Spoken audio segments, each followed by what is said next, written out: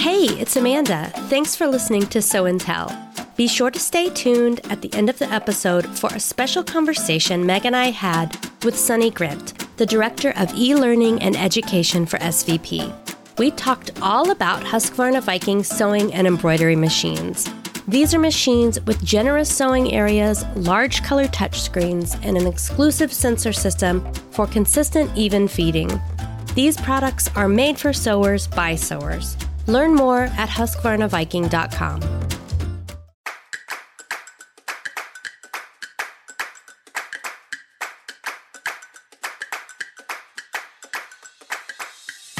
Welcome to Sew and Tell, where sewists from fashion, theater, and indie sewing bring their different perspectives to the hottest topics in the sewing community. I'm Amanda Carestio. I'm Meg Healy. And I'm Kate Zeinard. Today, we are diving into outerwear.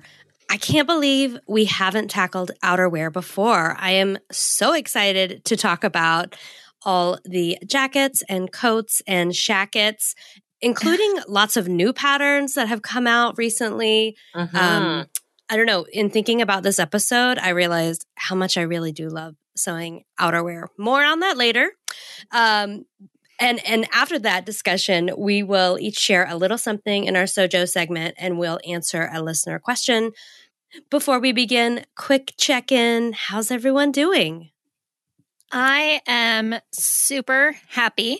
Anybody who follows me on Instagram probably knows that I finished my revamp of my sewing studio. It is clean and it is organized, and I have even sewn something and then immediately cleaned up after myself, so it's still clean and organized. And wow, I know. And I have a desk for my embroidery machine that all of my embroidery machine accessories fit into, so I always know where they are. They're right there in that. Oh, it's so good. I'm so excited. I've got beautiful shelves and beautiful desks, and I can just spin around from my sewing machine table and be at my serger, and I am blissfully happy. So yeah, that's where I am. How about you, Meg? Well, speaking of spaces and sewing spaces, yes. I can share the news now that we bought a house, so we'll be moving in 1 month, which is scary.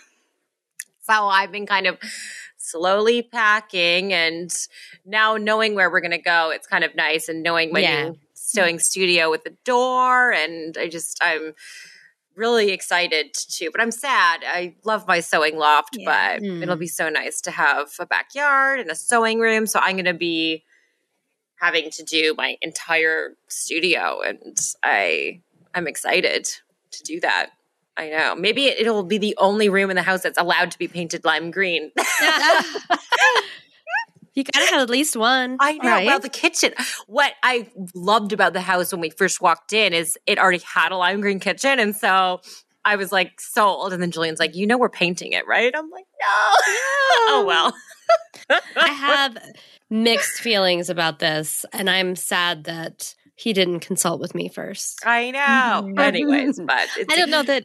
I'm sure I've never told you this, but back when I was in high school, we repainted my bathroom, and I picked a color that was very, very lime green. I think maybe technically it was apple, but it was a very, very lime green room, and it was a small room, and so the color was a lot more. It was a lot more than you thought it was going to be, just looking at the paint chips. And my family still makes fun of me for my lime green bathroom, but I really loved it. I know, because it was so bright, but it was wonderful. Meg, you would have loved it. Oh. They just don't get it. They don't understand. They don't. Funny, my brother, he just bought a house in April, and it has a lime green bathroom upstairs, and they're painting it all, but they're doing it all at once. They're getting a big reno done, so it's still lime green, and they're always like, "Oh, it's Meg's bathroom." Until then, they're like, "Oh yeah, this needs to get changed." I'm like, "Oh, no, this room's perfect. You don't have to do anything in here. Don't touch a thing." So funny. Oh, I love that. I've made a lime green coat before. Awesome. Perfect segue. I feel like we need to have like a segue tally. Yes. Along with our sewing puns. But yes. I feel like, Meg, you always win. And I'm okay with that. Yeah, totally. It's now my mission in every episode to like try and say like it's making connections. There's usually something. I mean, lime green coat is perfect. And with that, let's jump in. Just to kind of kick things off, how do you guys feel about sewing outerwear? Do you love it? Do you hate it? Is it intimidating? What are your general thoughts? I'll start. I will just quickly. I didn't think that I liked outerwear, but as I was preparing and like thinking about everything I had actually made, it made me realize like that's some of my favorite projects have been outerwear projects. And one thing that I was initially thinking about this episode, and I was like, well, I haven't sewn outerwear, and by that I meant like your typical like classic wool coat, which is like a milestone project for me and something that I haven't tackled yet because I have some fit issues that I need to be ready to deal with. But there's so many different kinds of outerwear besides just like a wool coat. So just had to get that out there. Okay, I'm going to go. I would have said that that outerwear was not something I sewed, but then I stopped and I thought about it and I started tallying stuff. And I've actually sewn quite a lot of outerwear. I mean, it's not up there with tank tops or anything, but I was really surprised at the number. I also have not done I haven't done a classic wool coat. I'm not sure I've done anything that's like classic, but I've done quite a few things, and I was kind of surprised to realize that.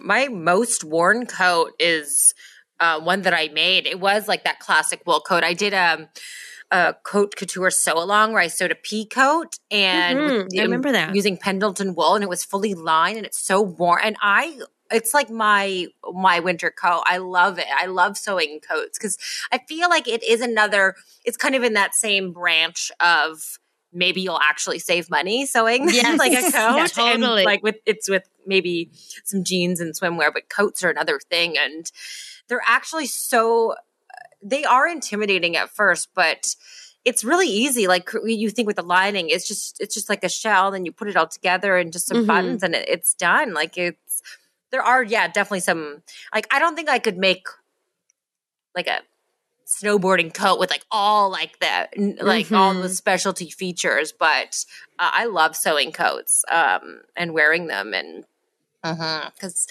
some of them you shop around and they're so boring in stores. They're all just like there's not a lot of fun ready to wear coats, and that's why I like sewing. You can really make like a statement coat. Totally, I agree. I agree.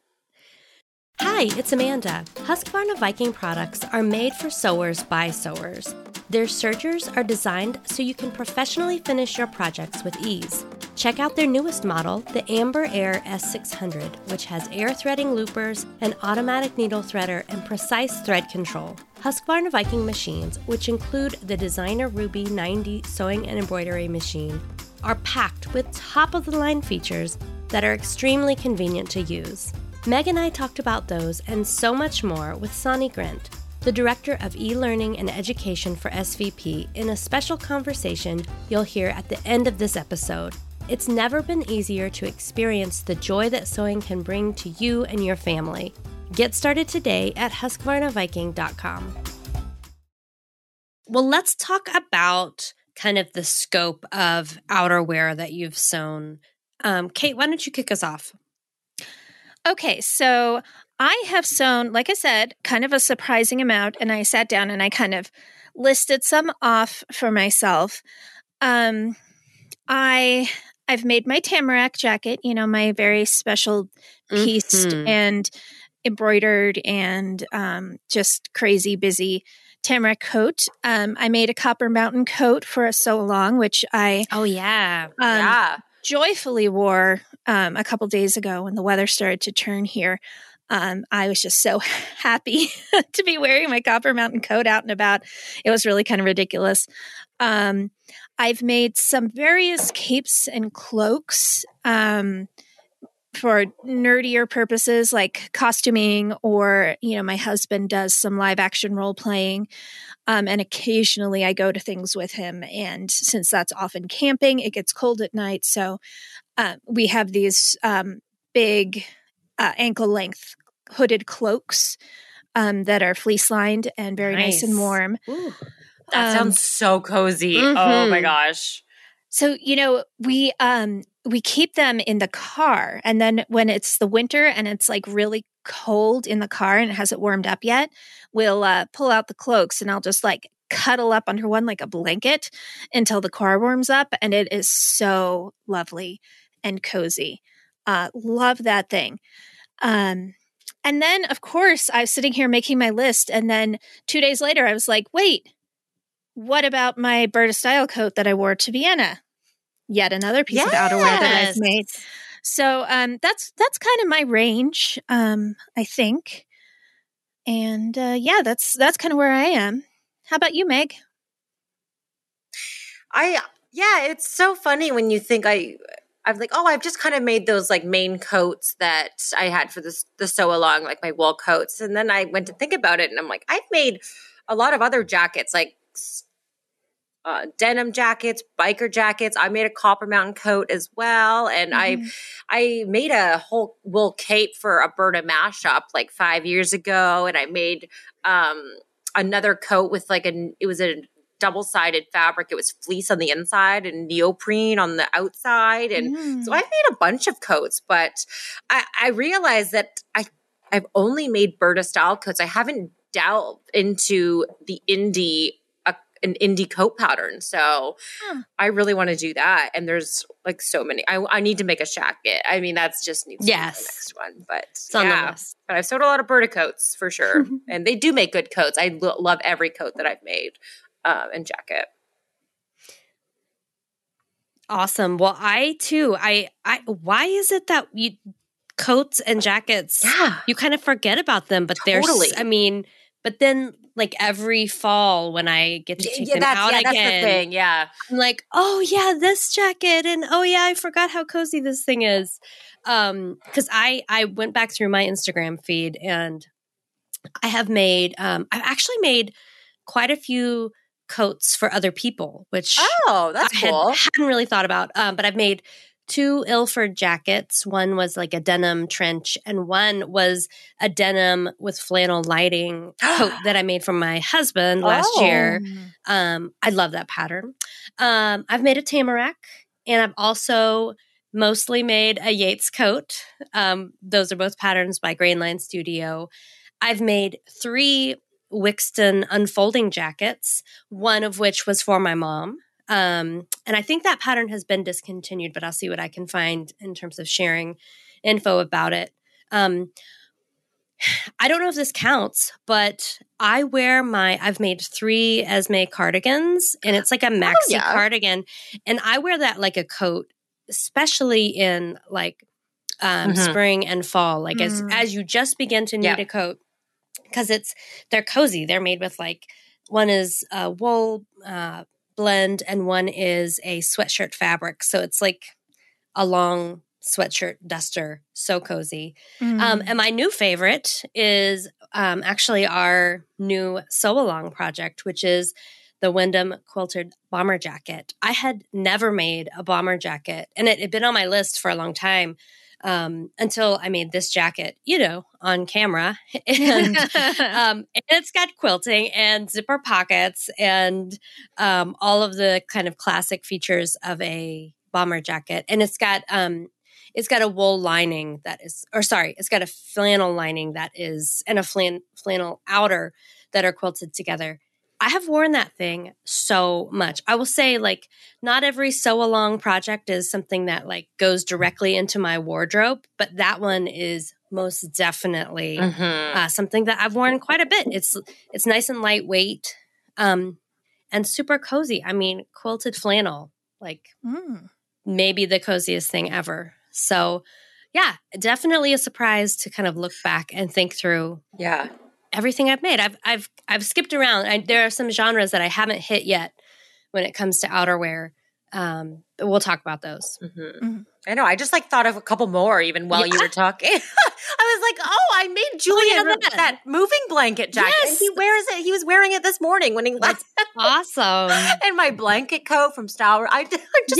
You just forget about them because it's like you pack them away. Maybe that's it. And then they're not just in your always rotate. I don't always see them hanging on my coat rack. It's like, surprise. Yeah. But there is something there's something so satisfying about sewing outerwear because you can wear them every day of the week. So you can wrap up in something cozy and me-made. And I'm always just really proud whenever my outerwear keeps me warm. It's yes, I made this layer and it is perfect for this temperature. I'm so cozy and I made this. There's just, I don't know, there's something extra rewarding about it when it's for survival, which it's never really that dramatic. But you can pretend. Exactly. It's a survival skill for sure. Let's talk a little bit about wins and fails, because I feel like I was just saying, my me-made coats are some of my favorites, but I've also had some terrific fails when it comes, terrific learning opportunities when it comes to outerwear. How about y'all? Oh yeah, for sure. I love my Copper Mountain coat so much. And another win for me was my the cloak I was talking about earlier. I had this idea that I wanted to, instead of doing a solid back, I put in these swoops of different colored fabric. I'll have to include a picture in the show notes because it's really hard to explain. But they were curved and they kind of got bigger as they started kind of narrow and got big as they went down. And I basically had to pattern that out. I had to mark where I was cutting. I had to add my seam allowance. I had to make sure that I had put on notches so I could get everything lined up, because it was going across 2 panels. So it wasn't just lining up itself. It was also lining up down the center back seam. And it looks so good. And it looked so good from the moment I did it. And I was so incredibly proud of myself. And I love it. And I'm so proud of it. So that was definitely a win for me. As for fails, I don't have any utter fails, but my Tamarack jacket, for example, I love it. It's beautiful. It took me 4 months to make. But it doesn't fit very comfortably. And I don't know if that's just maybe I need to wash it to soften it up a little bit or what, but it's not really comfortable for me to wear, so I haven't really worn it more than once or twice. Similarly, I love my Berta style coat, but I should have I probably should have made a muslin on that one. I should have made the arm size a little bigger, because it's just a tiny bit tight through the arm's eye. And that means that a lot of times I'm like, I don't want to deal with this right now, so I don't put it on. I also put the buttons in completely the wrong place the first time I did. And halfway through the trip, I had to completely reposition all my buttons. But that was fine, because my mother-in-law very smartly brought a sewing kit, which I failed to do. Nice. I probably deserve punishment for that. But yeah, so both of those they weren't fails necessarily. They were just, they haven't quite been as awesome as some of my wins. I always love a good learning experience, though. Yeah, totally. Oh yeah. Mm-hmm. I definitely had some fails just for opting for lining. I never realized a functional lining is a little bit slippery. So, because you do wear layers, so it's easier to get your arm in and out and things like that too. Just questionable lining choices, because or you get easily stuck in things. And I think on one jacket, a new one I made because, it was my double facing one. And I was too intimidated to put buttons or something in it. And I just glued snaps to it. And then they fell out and then I sewed them on, but you could see them because it wasn't a line, it was one, but it turned out cute. And I managed to kind of sew them on in a way where it was wrapped in just the long layer. But yeah, just little things like that. But I did make a coat for my mom that was a fail. It still like has pins fitting in it, and I need to make it. She tried it on and she was like, I don't like this. So I need to eventually do that. But yeah, just some little things. Yeah. My fails are pretty epic. Oh, good. Yeah. Let me start with my wins. My Ilford denim trench is one of my favorite things I've ever made. I think it was just I saw it in my mind and it turned exactly it became exactly what was in my head, and it feels like me and it feels unique but wearable, like that perfect, happy place. And also my Tamarack jacket. I love that thing. It's so it's compared to Kate's, it is so plain and barely looks me made, for better or worse. So both of those jackets are actually made from thrifted fabric, which I think just took the pressure off a little bit. So maybe I wasn't as intimidated and just kind of went for it. Exciting side note about the Tamarack, Grainline Studio just released an expansion pack for that pattern. Oh, yeah. And there's a hood and a collar and some patch pocket options and expanded sizing. So just wanted to make sure that little bit of news because that was exciting to me. And my fails. One was the Tessuti Oslo coat, mostly because I bought it and never made it. I printed out the pattern. It was so many pages, because the lining is separate. And it's definitely that I was like, I'm going to do it. I'm going to make the classic wool coat. But I think I just stopped in my tracks. I got intimidated because I realized later that it's a raglan sleeve and the fabric that I have to work with is this really lovely wool, and it's like a large window pane print or pattern. And I wasn't sure how I was going to be able to match it up on the raglan sleeves. So for all those reasons and more, it was just a total no-go. And then my Yates coat, I think I've shared on here before, I don't know why I had in mind to make a really classic wool coat with that pattern, but I didn't have wool at the time. So I made it with some denim for kind of like a chore coat kind of look with a little bit of iCat. And then I got to the sleeves and it's a 2-part sleeve and they were so tight.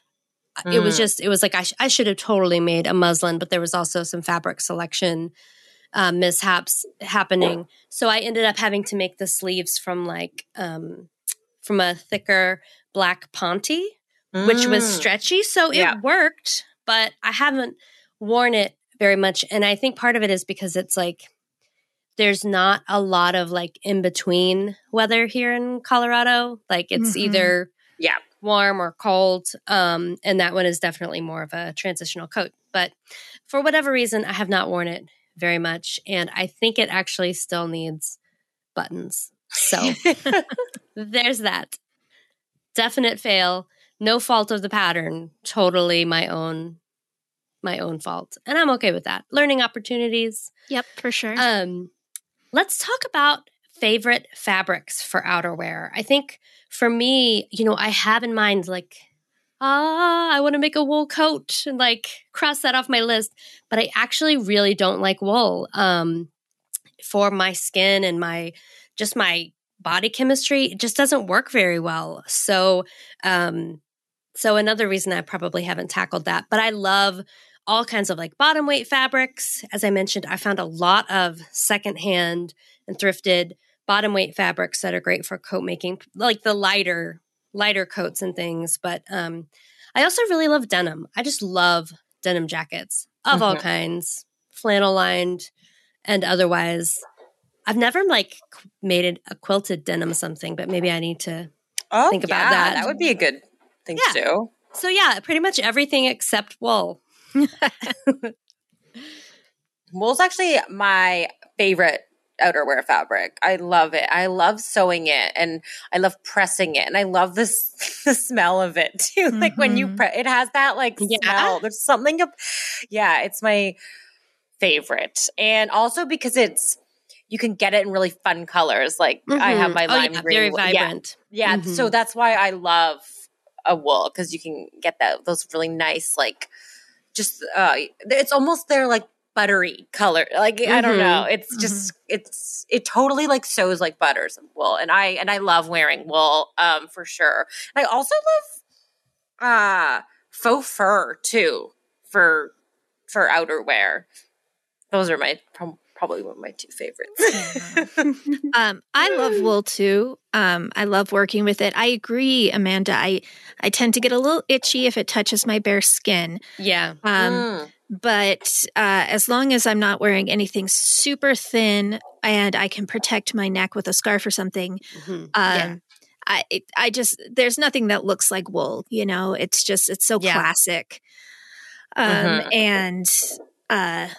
So I love wool. I like fleece, not necessarily for the outer part necessarily, but definitely for lining. Fleece I find to be very snuggly and cozy and just kind of rewarding to feel on the inside of your jacket.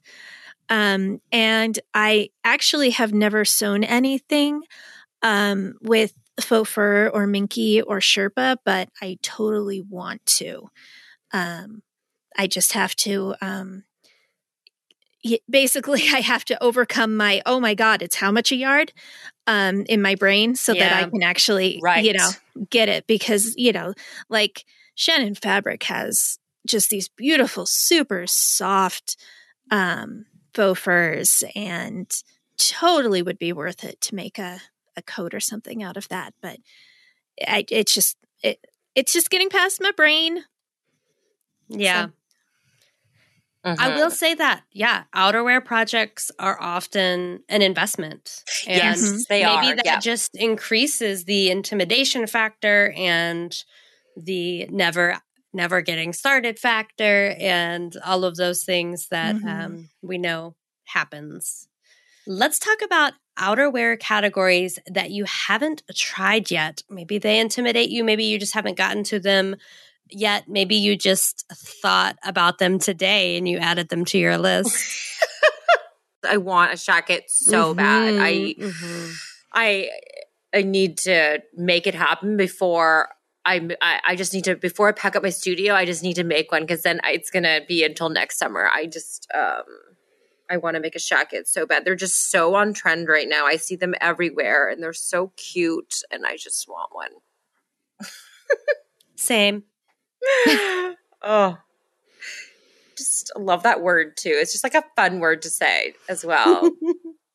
I feel like it's a good like fake curse word. Like, it jacket. Jacket. It does. It sounds ever so slightly obscene. It does, but like you can say it. It's okay. What about you, Kate? Oh, for me, my category is faux fur. I just want to do something with faux fur. Ellie and Mac, they have they had a little cape pattern. It's like a waist length, sort of hip length cape called the Nightfall Cape, but I believe they have just discontinued it. I just checked the website a little while ago and didn't find it. So sorry, everybody. But I keep thinking, that sounds like something that would be great in faux fur, and it wouldn't be that complicated. So I wouldn't have to worry about, many bulky seams or anything like that. So I'm kind of toying with that idea. I'm definitely intimidated by the idea of doing faux fur, which is ridiculous because I know the trick. Yeah, you do. I have demonstrated the trick on Stitch Lab, but I'm still so worried about just like coating my entire studio in little fur bits. So apparently my brain needs to get over several levels with the faux fur, but we'll see. 2 side notes. I used your trick from Stitch Lab to cut some faux fur, and it totally worked. So thank you. And 2, I just brought home some faux fur yardage from the studio, from the office, and all of my kids have claimed them, and everyone is going to be like little Jon Snows over here. Like we are watching Game of Thrones again, and everyone's just wearing their fur just draped over their shoulders.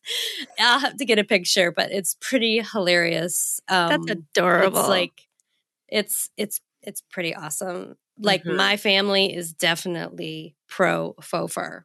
I have a bunch on my list. I think that I forget like how many outerwear options you have. Like you could there are so many styles and silhouettes. And I still am thinking about a classic wool coat. I might end up making a wool shacket actually. And because I'm also like totally team shacket. But I think if I can get lining covering the neck, I'll probably I think I can make it work. I also kind of want to make a parka. Like I haven't really made anything super like sporty, but I have some fabric that I could use for the outer, maybe line it with Sherpa. So like kind of a classic parka look. I think it'd be good for snow. The fabric I have for the outer is a coated fabric. And it doesn't really rain very much here in Colorado, but it does snow. So I might have to do that. I will say I have a category that is like a no-go for me. And that is, I am not a cape fan. I think I've shared this before on the podcast. Like, unless it was like, maybe a cloak.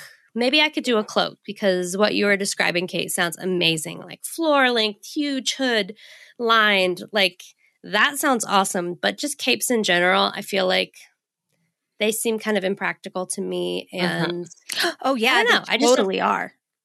Yeah. Which, I mean, that's part of the appeal, and that they should be appealing because of that. It's just not on my list for now. What about you guys? I didn't ask that. Is there anything like just a coat type that you're just not interested in making? I don't know. I mean, I do think sometimes fabric availability becomes an issue for those like sportier type like ski coats and things, but I feel like there's usually something you could like base it off of pattern wise. Yeah, it's just sourcing fabric. Mm-hmm. Yeah, I feel like, so I'm not like a denim jacket kind of person. It's just I grew up in the 90s and never wore a denim jacket. Same thing with leather. I'm just not really into leather jackets. And so it's not really something I'm that interested in. So I'd say that was mine. However, I've been sitting here trying to look up the pattern I do want to make, the Claire coat from Closet Core Patterns, which I cannot get out of my head ever since it was on the cover of So News in like seriously 2017 or something. And it's pink and it's beautiful and I love it. And I could not remember the name of it to save my life. So I was just sitting here scrolling through the website trying to find it. But anyway, it's the Claire coat and I love it. And someday I'm going to make that. But I'll skip I will say, do you remember that I remember when we shot that for the magazine, and I think we had 2 versions of it, and one was wool with like repurposed leather sleeves, and it was so awesome. Maybe that's still live on their site under that pattern, but I'm with you. I'm not a huge leather jacket person, but I do like the idea of like a little bit of leather, not the whole thing, but like leather sleeves or a leather hood or leather panels. That's more my speed. I literally like this is. I totally forgot even about a leather jacket. Totally, me too. Love leather jacket, like a leather motorcycle jacket. I love them. And I also collect like vintage leather jackets. I have this big collection of like shoulder padded I just love leather. I didn't even think. I was like, I would love to, make a leather or pleather one day. But that's really like it's so many metal zippers. Yes. Well, and don't get me wrong. I think that a moto jacket is freaking adorable most of the time. It's just not something I'm interested in wearing myself, if that makes sense. Mm-hmm. Mm-hmm. Like, I love to look at other people in them. It's just not for me. Oh, I want like a floor length leather jacket. That's the one. I want to make a long jacket, one that goes to like my ankles. I need a long jacket because I will be having to shovel a driveway this year. Which I've you will. Never had, and it's a long driveway. So, yeah. My pro tip is that you probably don't want a ground length jacket for that, because then you're just going to be dragging it through the snow and it's going to get wet and mucky. You'll look really cool. You will. You show. But that's all I care about. I just need house outfits. Oh, I'm sorry. I misunderstood. Yes, go for it. It will be awesome. Yeah.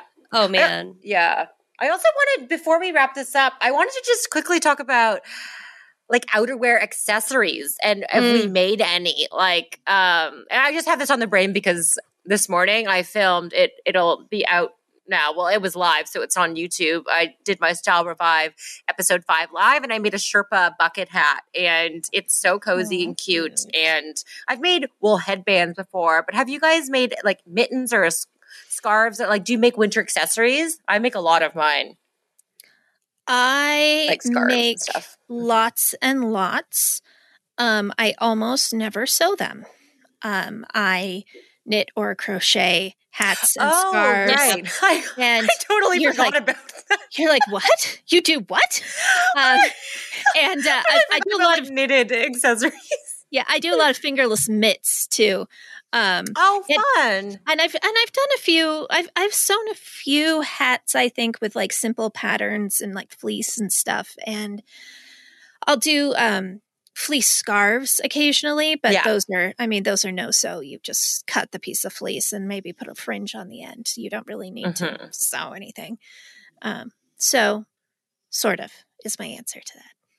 I am totally making a bucket hat now with some kind of fuzzy, cozy fabric because I am obsessed. It's so cute.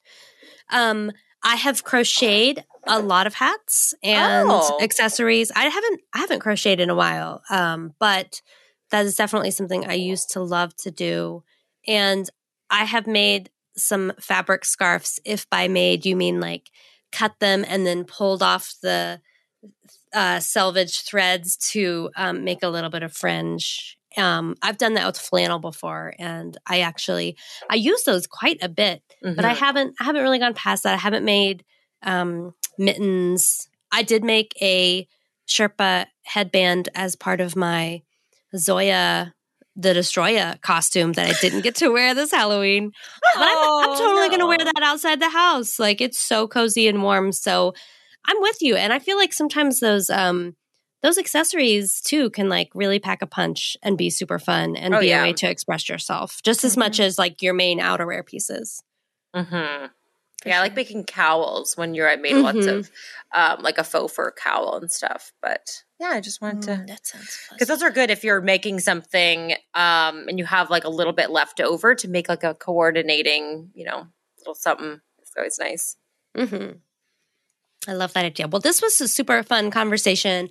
I knew it would be. I knew that like now all I want to sew is outerwear. I absolutely knew that was going to happen. And I think I anticipated it and I was ready for it. But yeah, thanks, y'all. That was super inspiring and a good trip down memory lane of like all the coats we've sewn. Yeah. Nice to remember those. Mm-hmm. Oh, yes. All right. Well, let's take a little break and then we'll be back at it with some Sojo. All right. Welcome back, everyone. And it is time for our Sojo segment, our very favorite segment, where we get to talk about what is giving us our sewing mojo at the moment. So, Amanda, I see you're typing some notes right now. So why don't you start us off? My note about my Sojo was everything! Exclamation point. Four all exclamation caps. points. I don't know. I feel like maybe I took a little bit of a break this summer. I definitely hit like a sewing lull. And now that it's cooler out, Halloween costumes are past, I just cannot sew fast enough and I can't tile patterns fast enough. I've been buying patterns. Mm-hmm. I've been just sewing a bunch, especially overalls. I feel like I made a pair of Yanta overalls and I immediately cut out another pair. So I don't know. I don't know what happened, but now I am just super inspired to sew. So I'm just going to try to take advantage of it while it's here. You got your Sojo back. That's awesome. I got my Sojo. Yay! I had faith that it would return and I didn't like pressure myself too much. I was just like, you know what? It will come back. It will. I know it will. And I feel like that was something I heard a lot of in the online sewing community in particular during the summer. And I feel like that fall season change is really, it's a winner. I think it just helps, you know? How about you, Meg? What's your Sojo? Going off what Amanda says, it's such a good feeling when you finish and you still kind of have you haven't put it away yet, and you just like immediately cut another one. I've done that so many times, and I love it. I'm just already excited to make like another one right away. I do that too. It's so funny. Well, I mean, it makes a lot of sense too, because one thing that I've realized I really love about like TNTs and making multiples is that you don't have to read the instructions again. Yes. So I like to do it when it's like fresh on my brain. And then I agree. Just cruise through it. And then yeah, that's a good point. I didn't mentally like think that I did that, but that's exactly what I do. And that's probably why I like doing it so much too. Yep. I don't know. I guess I'm just now I have a list of things that I need to sew before I pack up my sewing machine. I need to make, some things for, make something for the magazine. And I need to sew. I want to try sewing some gifts because I'm going to be really busy setting everything up. But I do really, really want to make a jacket. And I want to make a warm one like you were talking about, Amanda. One that I can actually wear in the winter and feel warm instead of more of like a fashion piece. So maybe lining it with some Sherpa and some maybe having some Sherpa on the outside, like the collar or something. So, and it will match my hat. I'll have to get more Sherpa though, but did you get lime green Sherpa? Huh. I'll have to make a call over to Shannon Fabrics. call your people. Yeah. So that's where I'm at. Well, mine is not entirely dissimilar. My Sojo is really my studio, my beautiful new studio. Nice. Yeah, you're just enjoying the space. Yeah, and I want to be here and I want to be working on things. So I love that. I mean, it's not about even what I'm sewing. It's just about being in here and using the space and having the space serve me so beautifully.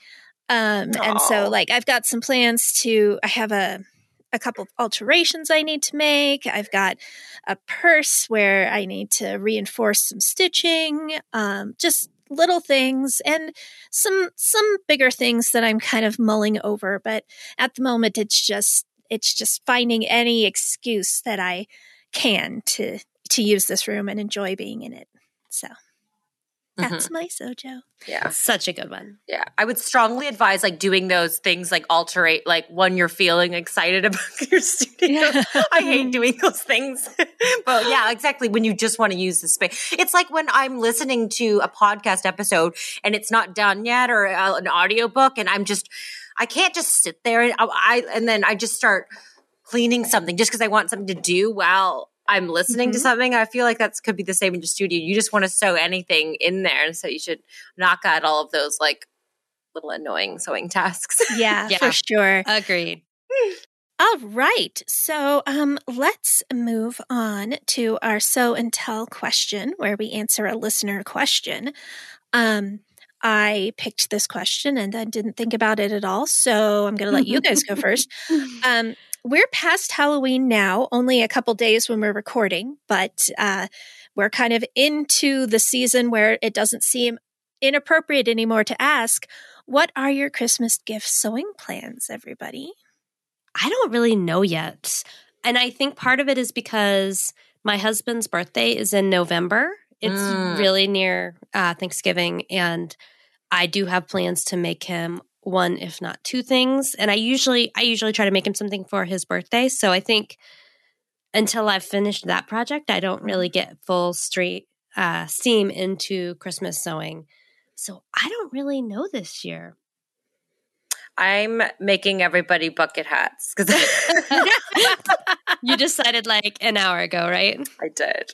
Except I do want to make Julian. I want to copycat his favorite pair of these pants that he wears and then remake them because there's they're literally like falling apart like at the seams. I've sewn up the crotch seam maybe 5 times. It's just it's beyond repair. So they might even just be ones where I just ask him, can I go take these apart? I was going to say that. Maybe because there's paint splattered all over them and everything. But he loves them. I think we actually got them together when we were in Colorado. He got, because we don't have, well, we used to have Target. No, not Target. Sorry, TJ Maxx. I always get them mixed up. And so he got them at TJ Maxx in Denver. And this was like so many years ago. And he can't, every time we go to America, he would always look and he couldn't find, because that's the thing with like TJ Maxx and stuff. But I want to copycat them for him. That's such a good idea. Yeah. What about you, Kate? I have not thought about this at all. I don't know if I've mentioned it on the podcast, but I'm working on a community theater production right now. It's a Christmas play, but it's going up Thanksgiving weekend.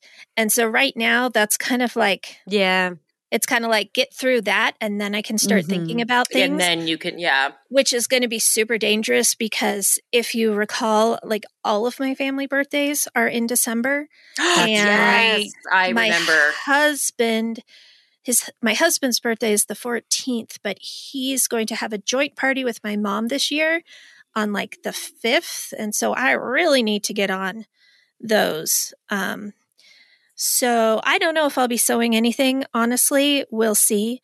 But right now I'm just kind of trying to get through the next 3 or 4 weeks. I can't remember where we are in time right now. To get through my play. And then I'll worry about Christmas. Yeah. I mean, I feel like I'll probably end up doing something similar to what I did last year, which was like make matching sweatshirts for my boys and make Ruby. She's got this terrible like sequiny fabric that she got at the thrift store that she's been begging me to make her like a full length gown with. And it's a knit. Like I can sew it quickly, but I feel like I think I do that now. Like knits are like my go-to Christmas gift fabric because they're so quick to sew. And, it's just a sweatshirt, but also, it's a little bit special. It's a mama made. So I'll probably end up with a similar plan this year. Mm-hmm. Cool. Also, knits are good for gifts in terms of, because they do stretch too. Mm-hmm. So for fitting, those are going to make, such good gifts too. But we might need to just ask this as a community question just to get the wheels turning because I know I am not there yet and I feel like I should be, but be a good conversation to have. Mm-hmm. I feel like this how I have my on and off years with the holidays. I feel like I'm going to be full on this year. I'm going to be in a house and I'm going to decorate. I just feel like I'm going to really get into it this year, and then next year we'll. And I remember you were very off last year, so I was so off last year. I was Oh, I was a Grinch last year. That's so okay. This year it's going to be extra. Yeah. It's just such a big thing that happens I feel like it should be every 2 years. I love your plan. I have been meaning to take that on as my plan. I will say too, I feel like this year I did a better job of sewing for my family than I usually do. So I don't feel as much pressure to oh yeah, that's right. Yeah. A me-made holiday something. So I'm just over here validating myself, y'all. Thanks. Yeah, totally should. Thanks for your support. Oh man, that was such a fun episode. It really was. And a few quick things to just mention. Don't sleep on the Wyndham quilted bomber jacket, especially if you are inspired by this episode. At least I am. And we have that sew along going on. It's a free pattern. It's a free video tutorial. I think it's probably the best sew along I've ever done. And I have no idea why, because I was super intimidated by all the welt pockets and the quilting and the bands and everything. But it really, I don't know, it turned out really well. And I feel like it made the process really approachable. So if it's something that you've been wanting to try, I feel like it's a really great entry point into outerwear in general. And we also, we're talking a little bit of outerwear on the Sew Daily News for November, which is live on our YouTube channel. That's the Sew Daily Network there. And we talk about a ton of new pattern releases. Oh, yeah. And there were a ton of jackets this time around. So go listen to that too if you want some more new pattern inspiration. And if you want to see me make a Sherpa bucket hat, make sure to, also check out my Style Revive Live. It's recorded. Yeah, fun. I am making one of those. That sounds. I already found my scraps. So many good things going on. So many reasons to sew. So much inspiration, y'all. Yeah. For sure. All right, everybody. Until next time, happy stitching. Bye. Happy stitching. Bye, y'all. Bye. As promised, here's our conversation with Sunny Grint. While you're listening, go to husqvarnaviking.com and check out their exclusive Joy OS advisor, which provides step-by-step tutorials and inspiring projects directly on the machine's large color touchscreen, so you have all of the assistance you need right at arm's reach. That's husqvarnaviking.com. I am so excited to be joined by our very special guest today, Sunny Grint, and she is the Director of E-Learning and Education for SVP North America. So I welcome you today, and we've had the chance to talk a little bit before, which is so amazing. Your knowledge of these machines is fabulous. Thank you guys for letting me be here with you. And I'm very excited too, because it is a joy, right? Our sewing, it is just fabulous. So absolutely. So glad to be here with both of you. And I'd like to know, what is your favorite part of your job? Just working with, you work with so many cool machines and everything and people. And what's your favorite part? Meg, it's kind of interesting. I think that has shifted in my whole career because I've been doing this a little while. But, besides just the sewing and working with the great machines and software and everything like that, I've been having the opportunity to coach new people. And my gosh, that's been something that's kind of woken me up. I don't know if that's proper, but it just kind of was like, wow, I love to see all these new people that are just growing and learning in sewing, and with all of our, Husqvarna Viking, Pfaff, and Singer. I mean, there's just so much to learn that it's just cool to see that. So right now I'm just feeling so energized with that. That is so great. And you've definitely awoken me. Sunny was so grateful to jump on a one-on-one with me to show me some features of my machine that I had with the software where you could turn a picture into an embroidery design and all the cool placement features and going through. So, because I'm kind of, it's interesting because when you're sewing for so long, but then you're actually learning on a computer sewing machine, it's a little bit of a learning curve. But once you learn it, and it can help you tremendously. It's a whole different world, isn't it? When your machine actually is the thing that is saying, hey, this would be great if you do this, right? Totally. Yeah, so speaking of the technology and amazing things that these machines can do, what's your favorite feature of how do you pronounce it's the Joy Original Sewing Advisor? Is that how Actually, we call it the Joy of Sewing Advisor. It's real. Oh, sorry. Right. I love that. I love that so much. It is. Oh, that's perfect. The Joy of Sewing.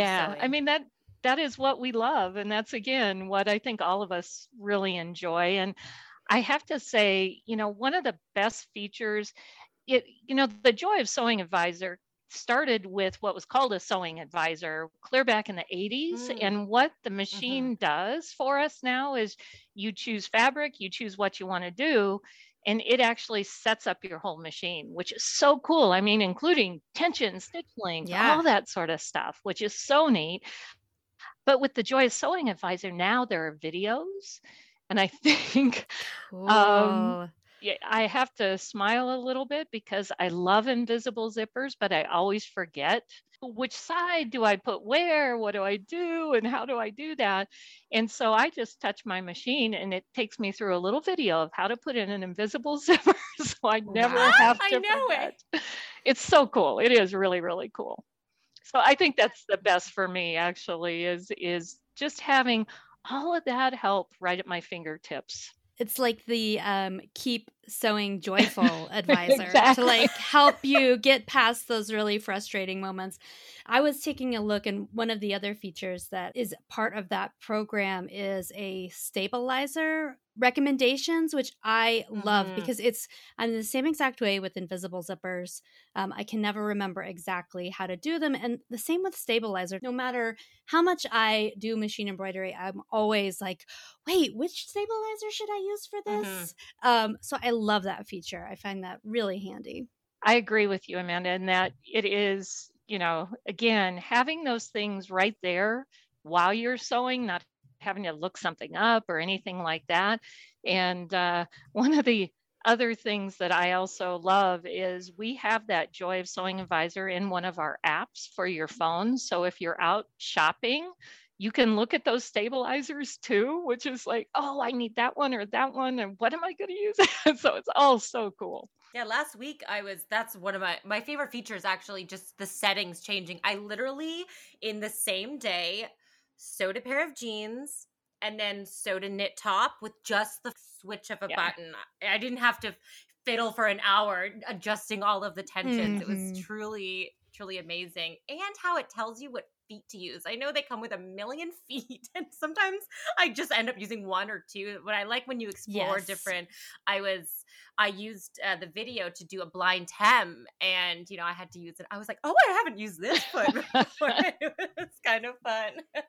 I love, to your point. I mean, I guess we all are enjoying these, right? All of these great features. But to your point about using the proper foot, it is amazing. As I'm coaching these new people, it's like, well, if you use this foot, it really is going to do a better job. And if you use that foot, you're going to, so having the Joy of Sewing Advisor tell me what foot is the best foot, that's score bonus, right? That's great. I know. I love it. It's almost a reminder too, like, hey, get out that foot and actually use it. Because it's going to make your life easier. I also want to go over some amazing features that these machines have when it comes to embroidery placement. When I started embroidering, that was my number one fault. Like, it would be so often. I would think like measuring the hoop to what's on the screen, but I love in place. I use the app.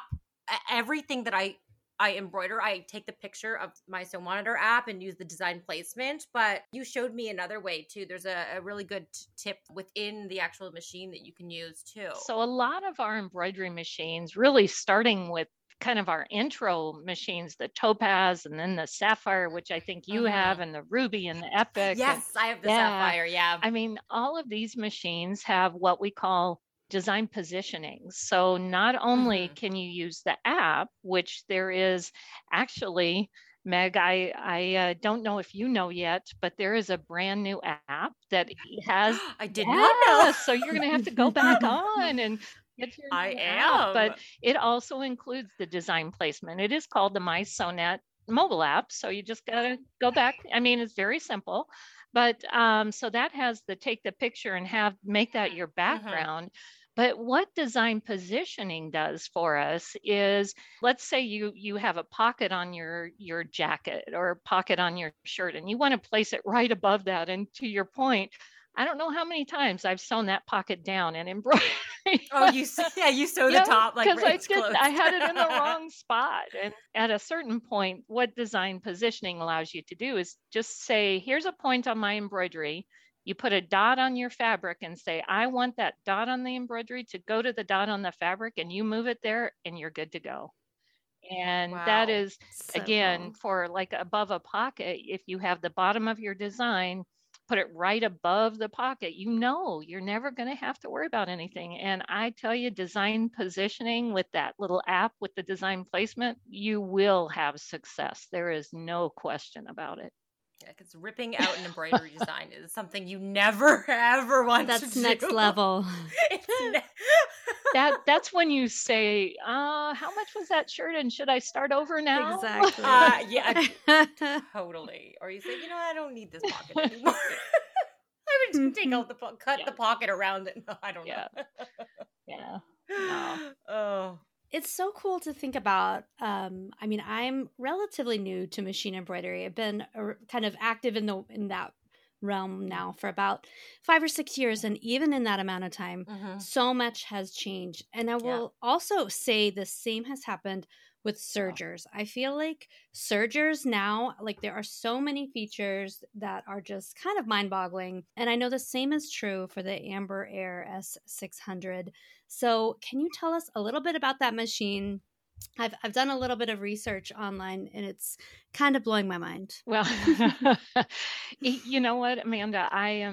First of all, I also was able to look a little bit online, but I actually got to use one of the wow. I was using it just before we talked. Perks of the job. I know. I guess exactly. Testing. It's not out on the market yet, but I was testing, and I have to say this is a very special machine because remember when we were talking about the Joy of Sewing Advisor on the machines, which you guys, we all loved, and the stabilizer and all that sort of stuff. They've actually incorporated that just enough into the Amber Air S600. So the cool part is you choose your fabric like you do on your sewing machine, and the machine itself will set the differential feed. It'll set. I know. Wow. Crazy. Wow. So I cool. never touched those dials on my I'm too scared. I never touched those. Same and here. it even sets the tension, that sort of thing. Wow. It's pretty special. So I feel very fortunate. And the other thing that I don't know, Amanda, if you saw in your research, but there is something, and I had to write it down because you have all sorts of acronyms, but this one is called Precise Thread Control. And I don't know how much you both are using a serger, but we know that the stitch finger, right? It has your stitch forms over the top of the stitch finger, but sometimes threads are a little bit off the edge, a little bit too much, or it pulls the thread in. And what this does is the Precise Thread Control actually moves the stitch finger not up or back, but left or right. Oh, and so you don't have to actually, and we're all kind of, if you could see me, those of you who are listening, my hand is moving left and right. It's kind of like, you can't see this, but my whole body's moving.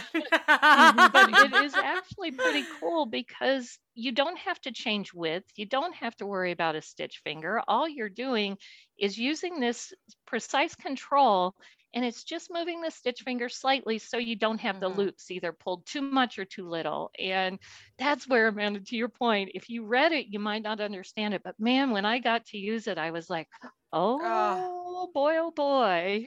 Art is imitating life right now because I literally was having trouble on my serger this weekend with my stitch finger, and there wasn't really a way to adjust it.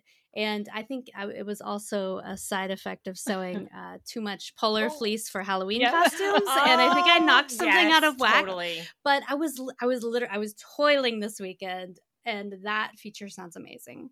It is really wonderful, and I forgot to say, just because I guess I've become accustomed to this, I was helping one of our newer educators, and we were talking sergers, and I had the Amber Air, and she had a different model. And I got to thread it with, I call it whoosh threading, but the automatic. Yeah, it's my favorite kind. Exactly. It's the air threading. And she was like, oh, that's not fair. Because then she had to thread her machine a different way. And so because of that, the air threading is very special. This precise thread control, the sewing advisor being built into a serger. Oh my gosh, I am in love. It is really, really a cool machine. Like it has the little screen too. Like it has, honest to goodness, it has a screen, and you do just like you do on your like on your Sapphire machine, right? You choose the fabric you want, and it will set things. Well, that's the same thing on this serger. It sets the tension, it sets the differential feed. It, makes it so if you're using a knit, you don't have to remember to set the differential feed. You choose the knit fabric, and guess what? It sets it for you. I'm like, oh my goodness gracious. Yeah, eliminating those sometimes like those popped seams on knits because for the stretching that sounds amazing. It's always hard. I have an industrial serger, but this is really sounding really good. Yeah, it is. I was also looking at the Amber Air, and I don't know if the triple cover stitch feature is new.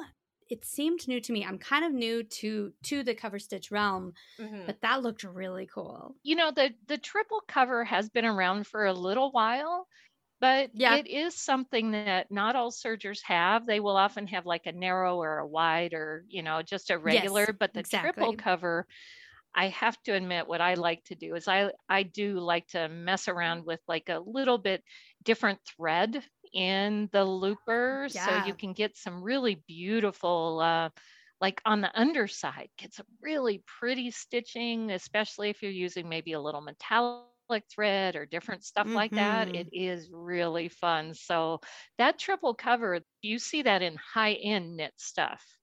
Yeah, absolutely. I love talking to you always. You give such good sewing advice, and thank you so much for joining us today. My pleasure. I love to talk with you guys, and I so much appreciate you having me come on and share some of the new stuff, but also some of the old, the traditional Husqvarna Viking stuff. Really cool, guys. Thank you so much. For links to everything we talked about in this episode, go to our show notes page at sewdaily.com/sewandtell. If you want to get in touch with us, you can email us at sewandtellpodcast@goldenpeakmedia.com or visit us on Instagram at sewandtellpod. Answer the Sew and Tell question, tell us your sojo, or just leave us some feedback. If you enjoyed our show, please subscribe on your podcasting platform of choice, and please leave us a review, ideally a good one, because that helps listeners like you find our podcast. And tell your sewing friends about us too. Thanks for listening, and happy stitching. Sew and Tell is a Sew Daily podcast and produced by Golden Peak Media. It's hosted and produced by Meg Healy, Amanda Carestio, and me, Kate Zeinard. Daisha Clay is our producer. Director of podcasts is Jared Mayer. Tiffany Warble is Director of Content. Kelsey Ratterman handles our marketing, and Andrea Lotz does all things digital. If you'd like more information on sponsoring or advertising on Sew and Tell, go to goldenpeakmedia.com.